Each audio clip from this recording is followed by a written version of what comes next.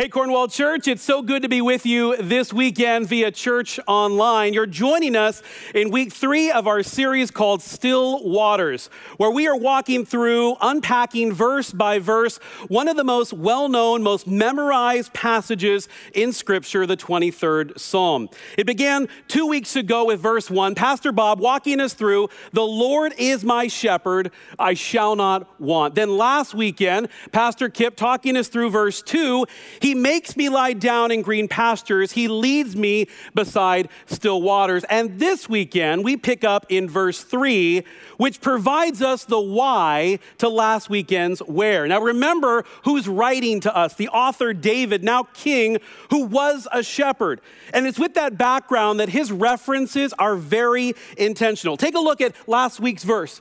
It's the where, the good shepherd who makes us lie down in green pastures and beside still waters. Sure, those are important for sheep, but critical for our refreshment as well. That's the why. Where is that? Why is that? It's because there he restores my soul. It's there that he restores my soul. Now, notice David's word choice here. He restores our soul. The word restore or restoration simply means to bring back to a former or original state, to repair, to renovate, to reinstate. And so the promise here is that our shepherd will restore our soul. He'll repair when necessary, renovate as needed. He'll bring back our soul to its original state. Restoration takes time and intentionality. It was just about a year ago that I was at my office at Cornwall Skagit in Mount Vernon. It was mid-morning, and suddenly my Facebook news feed began blowing up with posts about Notre Dame in Paris. One of the most visited landmarks in the world. It took nearly 200 years to complete, beginning back in 1163. And soon I found myself watching a live news feed as they detailed the structure fire that would eventually destroy the cathedral's spire and 2/3 of its roof. The night of the fire, they committed to a restoration, which they say at the quickest will be 20 years, but more like 40 years. That's a generation of time. Restoration takes time, and it takes someone willing to do the restoration. So take that idea back to verses 2 and 3. God, as he shepherds us, doesn't lead us to green pastures and by still waters because there's nowhere else to go. These are purposeful destinations because they're specifically away. They are apart from. They're away from deadlines and meetings and to-do lists. They're apart from people and that sinkhole of social media. You see, God was all over social distancing before there was, social distancing. And God knows that despite our best intentions, we are easily distracted. And so in order to gain our full attention, he leads us away, apart from, in order to have time with him. Time for what? For restoration. He restores my soul. And what God knew and what David would come to realize was that soul restoration is necessary maintenance. Soul restoration is necessary maintenance. It's necessary. In other words, not optional. Unlike when I take one of our vehicles to the shop, it's always the same. They check out the vehicle and then we stand across the counter and they give me the rundown of problems. Brian, seems to be your carburetors, ignitions, gauge, sensor, distributor cap, spring is sprung, and your stabilizers, axle, differential, manifold cap seems to be leaking or something like that. And then I do this for about 3 seconds. And then I finally say, okay, level with me. What's necessary and what's optional? I know all the car enthusiasts watching right now are screaming at their screens because the answer is it's all necessary, right? If you want your car to last, you do the necessary maintenance. The same is true for taking care of our souls. It's easy to overlook this because our soul is not tangible. It's not visible, but it is certainly obvious when our soul needs servicing. Fatigue, irritability, hypersensitivity, burnout, disconnection, possibly even depression, all signs that our soul needs restoration. When we lived in Oregon, I was the youth pastor at our church, and one summer I had a great idea. Let's take all the middle schoolers on a hike, specifically on a hike at Smith Rock State Park, specifically to a viewpoint to view a rock formation called Monkey Face. Now, as we arrived at the trailhead, one of our adult youth leaders was giving out some trail etiquette, the other handing out water bottles to everyone. And then, just like that, we're on our way for a great day of hiking. It was about that time that I saw a sign that should have tipped me off that trouble was ahead. If you can't read the sign, it says Misery Ridge Trail. Yes, Misery Ridge. I would learn later this was a nearly 6-mile hike rated highly difficult. It wasn't long before my pace began to slow as the trail began some brutal switchbacks. I was dying. I was not at the epitome of physical fitness that I am today. That was actually not a joke, so stop laughing at home. The truth is, I was exhausted, I was overheating, and with every step, all I could do was picture myself atop the 3,000-foot summit and chugging my water bottle in sweet victory. Well, fast forward, I made it.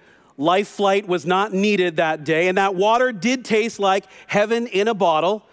And later, one of my youth leaders would pull me aside and he said, Brian, for the next time, here's a tip. You saved all your water until you were depleted and it left you struggling. Next time, drink a little more often and you'll never go thirsty. He intended that for my physicality, but it's true of our spiritual soul state as well. We are notorious for waiting until we're so depraved before we reach out to God for help, or in this case, to take a drink. As Christ followers, we have to take seriously the maintenance of our soul. And here's the incredible news. God's willing to restore our soul anytime. In fact, it's for this reason and for our benefit that God would inspire David to record this critical formula. Number 1, get away. Whether it's by a hillside or by still water or at Whatcom Falls Park or Boulevard Park, wherever it is, get away. Then 2, God will meet you there. And it's there that number 3, God offers to restore your soul and to refresh your spirit. Last weekend, Pastor Kip referenced this offer as recorded in Matthew 11. Come to me, all who are weary and burdened, and I will give you rest. Take my yoke upon you and learn from me, for I am gentle and humble in heart, and you will find rest for your souls, for my yoke is easy and my burden is light. Eugene Peterson, in his interpretation, the Message, would write it this way. He'd say, are you tired? Are you worn out? Come to me, get away with me, and you'll recover your life. And I will show you how to take a real rest. Do you hear it? The promise to restore and refresh your soul. It looks like this. Come to me. That's the invitation. You who are weary, that's the condition. Possibly that's where you are today. And I will give, that's the offer from the shepherd. Rest for your soul, satisfying the need. I mean, let's make this really applicable and practical. Suppose Jesus were standing here today. I wonder if he might say, if you will come to me, if you will put down your iPhone, if you'll turn off the TV, if you'll make time for me, then I'm right here. I'll meet you here, and I'll provide you the rest and restoration and refreshment that you so badly need. And there's nothing compared to godly refreshment for our soul. And no one knows how to care for our soul better than God, because God knows us intimately because he is our creator. He knows our build. He knows our thinking. He knows our joys. He knows our fears, our hopes, our emotional aches, our physical pains. And because God knows us intimately, he also knows, and let me offer, he's the only one that really knows the most inner core of who we are. God is the number one expert on our soul and its condition. The Blues Brothers might say he's a soul man. That's That would have killed if people were in the room. Anyway, let's pop back to the Bible. Genesis 2 tells us this. Pastor Bob, that was for you. Genesis 2. And the Lord God formed man out of the dust of the ground. Pause. We know that God is the creator of all of who and what we are. But catch this. And breathed into his nostrils the breath of life, and man became a living soul. He became a living soul. God's the originator of life, the originator of human life, and he alone is the one who gave us life in the human soul. A pedicure, a spa day, that can only go so far to rejuvenate us, because it's more than just rest and relaxation. Our soul needs restoration. We can provide ourselves rest, but only God can restore our soul. So then, it would be true to say that God is the most qualified, best equipped for restoring and refreshing the soul. So let's get really practical.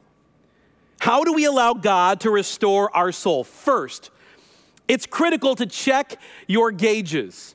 Check your gauges. Watch for signs. Back in 1998, Seinfeld aired one of the most iconic episodes called The Dealership. In part, Kramer is helping Jerry to purchase a new car, and so he offers to take that car out test driving. And he's driving around, and the gas light comes on, and despite not heeding the advice of the car salesman in the passenger seat, Kramer keeps on driving, even passing the exit back to the dealership. The episode ends before we know just how far he makes it down the highway before running out of gas. You see, the truth is, we have indicators all around us. Your printer indicates you are low on ink. Your dog indicates I need to go outside. Your smoke alarm indicates there's a fire in the house. Your high blood pressure indicates you need to cut out salt. Your kids at this point indicate this stay-at-home order is too much. But before God can pull you aside to the still waters and the green pastures to restore and refill your soul, guys, it's on you. It's on you to check your gauges and to watch for indicators and to know the signs. So ask yourself, is your check soul light flashing? Is your soul trying to tell you something? Might you become increasingly aware of when your tank is low? And then know in your heart, in your mind, in all that you are, that God's at the ready to fill your soul over and over and over again. So check your gauges. Know the signs. Then 2, intentionally create Sabbath moments. I love what Pastor Kip said last weekend. I hope you wrote this down. To hear the whisper of God, you must turn down the volume of this world. It shouldn't be a surprise that when we purposefully carve out time for God, he shows up like every single time. Now, note that I'm not speaking to the noun capital S Sabbath here. The Sabbath where you set a day apart, keep it holy. That's the Genesis 2 Sabbath. God blesses the seventh day. He declares it holy. After working for 6 days, he rests. Observing a Sabbath is a whole other sermon. I'm speaking to the verb little s Sabbath here. The action word that calls us to pause and rest, even if just for a moment. A couple of weekends ago, Shauna and I tackled a long overdue project. The stay-at-home order has allowed us to do a lot of things, much like you, I'm sure. One of them being going through several boxes labeled stuff that had accumulated in our garage. And most of it, it got tossed in the garbage. I did keep a couple of things. And one of them was finding this card from my late Grandma Lois. And it reads in part this. I'll save you all the gushy stuff. But it says, Brian, you are on your way. I'm so proud of you, my grandson. The Lord will surely bless you and Shauna and Alyssa. Sorry, Dylan, you weren't born yet. But please do me this favor. Please slow down. There's no need to hurry so fast. This grandma worries about you. This was not the only time that Grandma Lois would remind me of this. In fact, every time we were together, she'd express that same concern that I had one speed, fast. She'd always say, Brian, just slow down. Might we heed the warning of Grandma Lois and of our great good shepherd just to slow down? There's real benefit with intentionally taking Sabbath moments. Number one, most practically, you don't have to wait for your capital S Sabbath day. And two, God's ready. For whatever time you have to give to him, he will take it. He'll refill and refuel you as much as you'll let him. Moments of Sabbath are critical when it comes to refueling your soul, so make time. Pause for them. Find them throughout your day. Perhaps it's in the early morning before your family is awake. Perhaps it's on your morning commute to work, or in the middle of a frenzied, fast-paced day in the middle of 10 Zoom calls, or on a quick walk around your neighborhood, or maybe it's when you pull in the driveway and you leave all your workday in your car before you re-engage with your family inside. Find the moments in high stress, deep conflict, lack of clarity, or perhaps deep loss. In John Mark Comer's book, The Ruthless Elimination of Hurry, he makes the observation that every single day of Jesus' ministry was jam-packed, from sunup to sundown and sometimes into the late hours of the night. And yet, while Jesus had an incredibly busy schedule, he did not live a busy life. Let me say that again. He had a very busy schedule, but he didn't live a busy life. Why? How? He had rhythms in place. One of his priorities was slowing down and pausing and intentionally connecting with his Father. Daily soul care. Our pace is not God's pace. Our timing is not his timing. We have capacity and he does not. So the invitation that we find in these verses in Psalm 23 is a perpetual welcome. Come, be refreshed now and forever.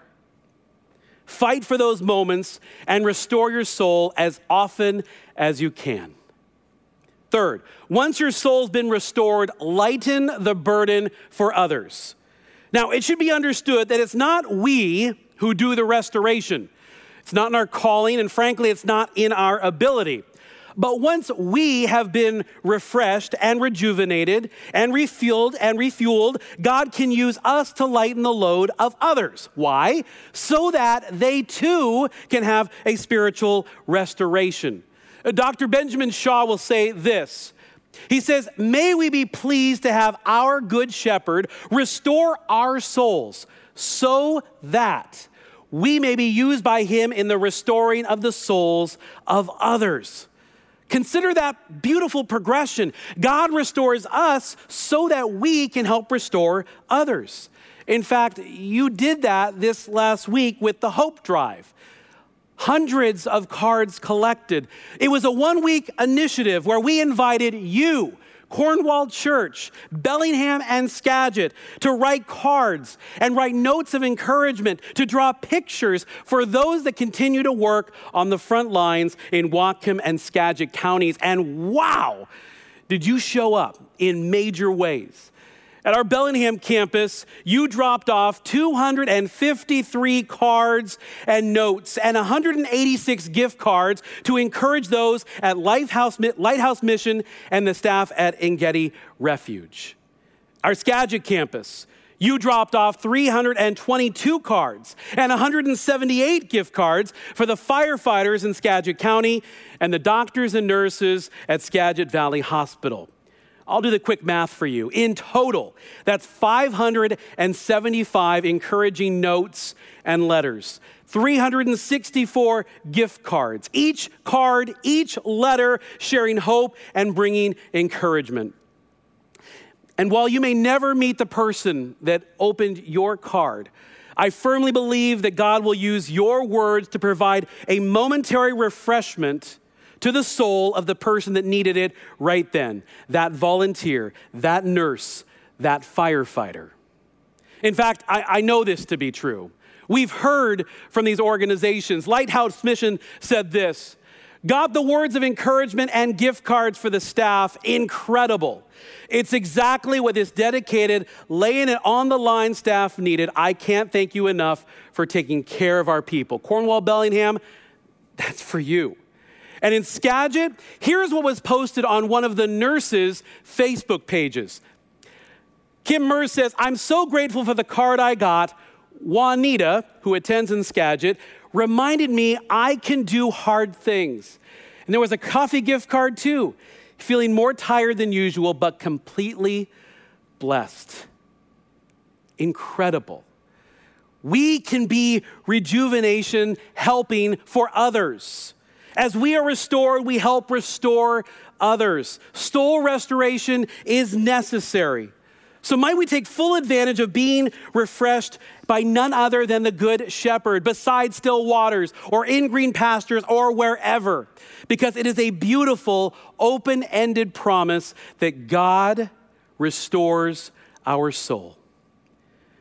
Now, wow, I feel like Pastor Bob because that's just the first half.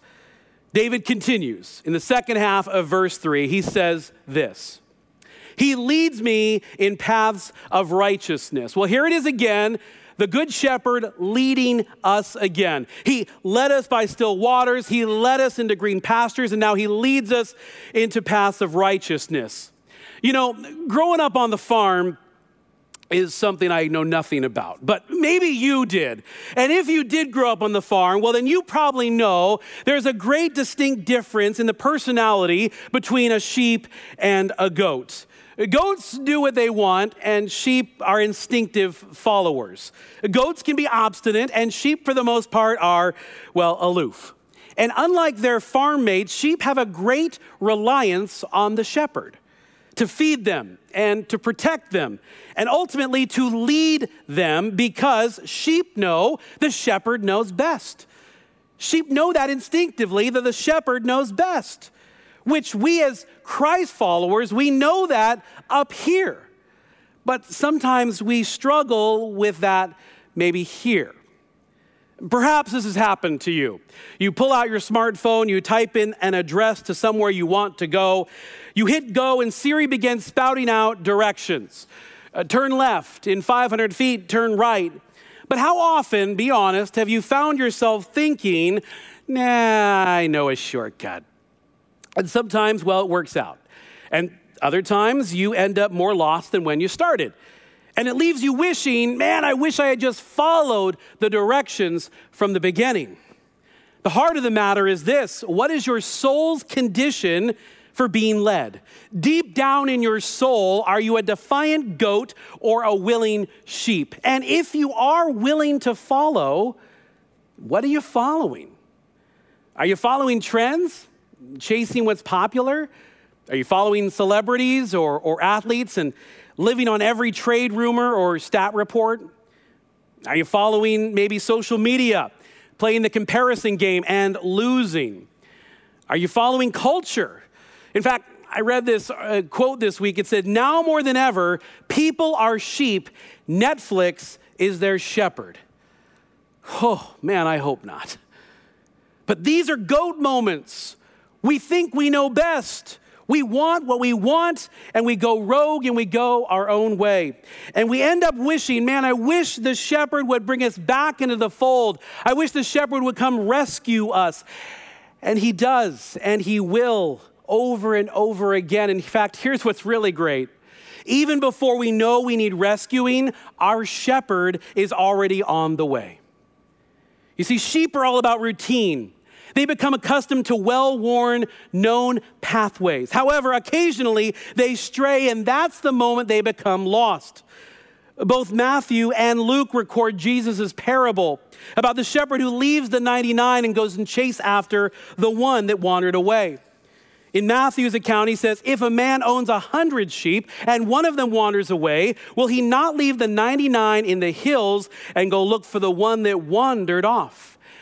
And if he truly finds it, truly I tell you, he's happier about the one than about the 99 that did not wander.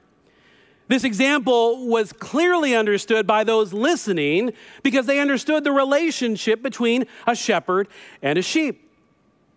But in 2020, I don't know if many of us are in the sheep shepherding business, so maybe this example will help. Think about a dad, and he's got 5 kids at home, and they're sleeping, and it's late one night, and the fire alarm goes off. There's a fire in the house. And so instinctively, he starts going to the kids' bedroom and grabbing them under his arms and hoisting them and bringing them outside to maybe somewhere on the front yard away from the house that's now on fire. And he goes back in again and brings more kids out, and all of a sudden, he pauses. 1, 2, 3, 4. I'm missing one. He leaves the 4, runs back into the house that's ablaze to get the 1. God's the same way. He counts his kids. He's carefully watching over us all. In fact, we sang about it earlier in the service, about the overwhelming, never-ending, reckless love of God that chases us down and fights till we're found and leaves the 99. Lauren Daigle, a Christian artist, has a song out right now that also speaks to this promise of our shepherd. The song Rescue, in the chorus, it says, I hear you whisper underneath your breath. I hear your SOS. I'll send out an army to find you. In the middle of the darkest night, it's true, I will rescue you. I know we're done with our Truth About God series, but man, this is another incredible truth about God. He's an active good shepherd for those that are in the flock, those not yet in the flock, and those that have left and lost their way and needing to be brought back into the fold. And not only does he bring them back, but he restores them when he brings them back. See how David ties the verse together? He leads them and he restores them. He leads with care and love. In John 10:27, Jesus said this, my sheep listen to my voice. I know them and they follow me. I love the possession here. We follow, we are the ones he's talking about. He says, my sheep, my voice. And more than that, he says, I know them. Remember, this is not a superficial knowing. This is a deep, intimate knowing, exclusive to God. And this knowledge allows sheep to be willingly led. In 1 Peter, we see this. Once you were like sheep who wandered away, but you have now turned to your shepherd, the guardian of your soul. The relationship between sheep and their shepherd is unique. It is a tight bond. And in it, there is trust and there's dependence and a belief that, yes, the shepherd knows best. And that's Jesus for you. He knows you. He knows what's best. And not only does he know what's best, but he knows the way. He knows the right way. He knows his way. David writes, he leads us in paths of righteousness. Again, notice the personal possession. He, then me. David speaking of a personal experience with his shepherd king, having led him through sheep and goat moments and ultimately on pathways of righteousness. The leadership of the shepherd did not only comfort, but it restored David. He guides his sheep into righteousness. David here, not describing a Sunday stroll or a casual walk at Boulevard Park. These are specific, individualized pathways designed by him for you by an active God. Proverbs 4:1 says this, I instruct you in the way of the wisdom and lead you along straight paths. Both here and in David's psalm, the plural is used, paths, multiple. This is not just a one and done. Pack up your gear, folks. Lace up your boots. This is going to be a journey. And I'll tell you this, for the Mengel family, there have been times where it would have been easier to have been goats than sheep. But as sheep, we've trusted in our shepherd to guide and lead the way. And following that lead, well, God has led us to move 9 times over 3 states in 15 years, and we do it all over again. Being willing to take those pathways, those journeys, gave the Mengels a story to share and allowed us to grow and work out our faith through a righteous obedience. Perhaps sometime in your life you said to yourself, I just wish God would lay it all out for me. Everything that's going to happen, the good, the bad, the hurdles, the victories, I would be 100% on board if I just could see it all. But I'd offer this. If you could see it all, you'd have no need for faith. You'd certainly have no need for a shepherd to lead and guide you. You know, the great explorers of our history, Magellan, Columbus, they were making discoveries, but they were doing that discovering in real time. God is not that way. He's actually more like a cross-country coach that I read about. Jay Johnson is widely respected as a running coach, having led several athletes to both championships and division titles. He said on a podcast this, I want to be a coach that's worth following. When I create a course, I know the course personally. I've run the course, I know the distance, the tight curves and the steep inclines, and most importantly, I don't just go tell my team, go run it. I run it with them, leading them through it, encouraging them along the way. The truth is that God does have a detailed plan for each one of you joining us today, but he doesn't reveal it to us like on a highlighted roadmap. In fact, he may not reveal much or, if anything, ahead of schedule. So our responsibility, our call then, is to obey God's commands through righteous living. And when we can fully believe that God, as our shepherd, is in it and for us and with us, then the sky is the limit as to where he'll lead us and where we'll go. Might we embrace Psalm 25:4 that says, show me your ways, O Lord, teach me your paths. Might we have this eager, willing posture? Because as we journey and we work out our faith, God leads considering your best for his glory. Now make no mistake, his leading is for your benefit. It's for your good, but ultimately it's for his. And check out how verse 3 ends. He leads me in paths of righteousness for his name's sake. It's all about him in the end. He leads me in paths of righteousness for his name's sake. If a shepherd were to lead his flock off a cliff or into a pack of wolves, what does that do for his name, his reputation? Well, the same is true for God. For God to lead you astray off the path he intended simply goes against his nature. It can only then be true that God would lead you down a path for your best interest that would at the same time glorify him, because his name is on the line. I know of someone who applied this principle when his daughters were school age. Anytime his daughters would leave the house, before they left the door, he would yell out, "Be a Holbert." As you might guess, their last name was Holbert. And the whole idea was that as they left into the world, how they'd act and what they'd say, his name was on the line. The same is true for God. The bottom line of God's desire for us, of course, is that we become more and more conformed to the image of Christ. That we be more and more like him. So for his name's sake, we're called to make wise decisions. We're called to be smart.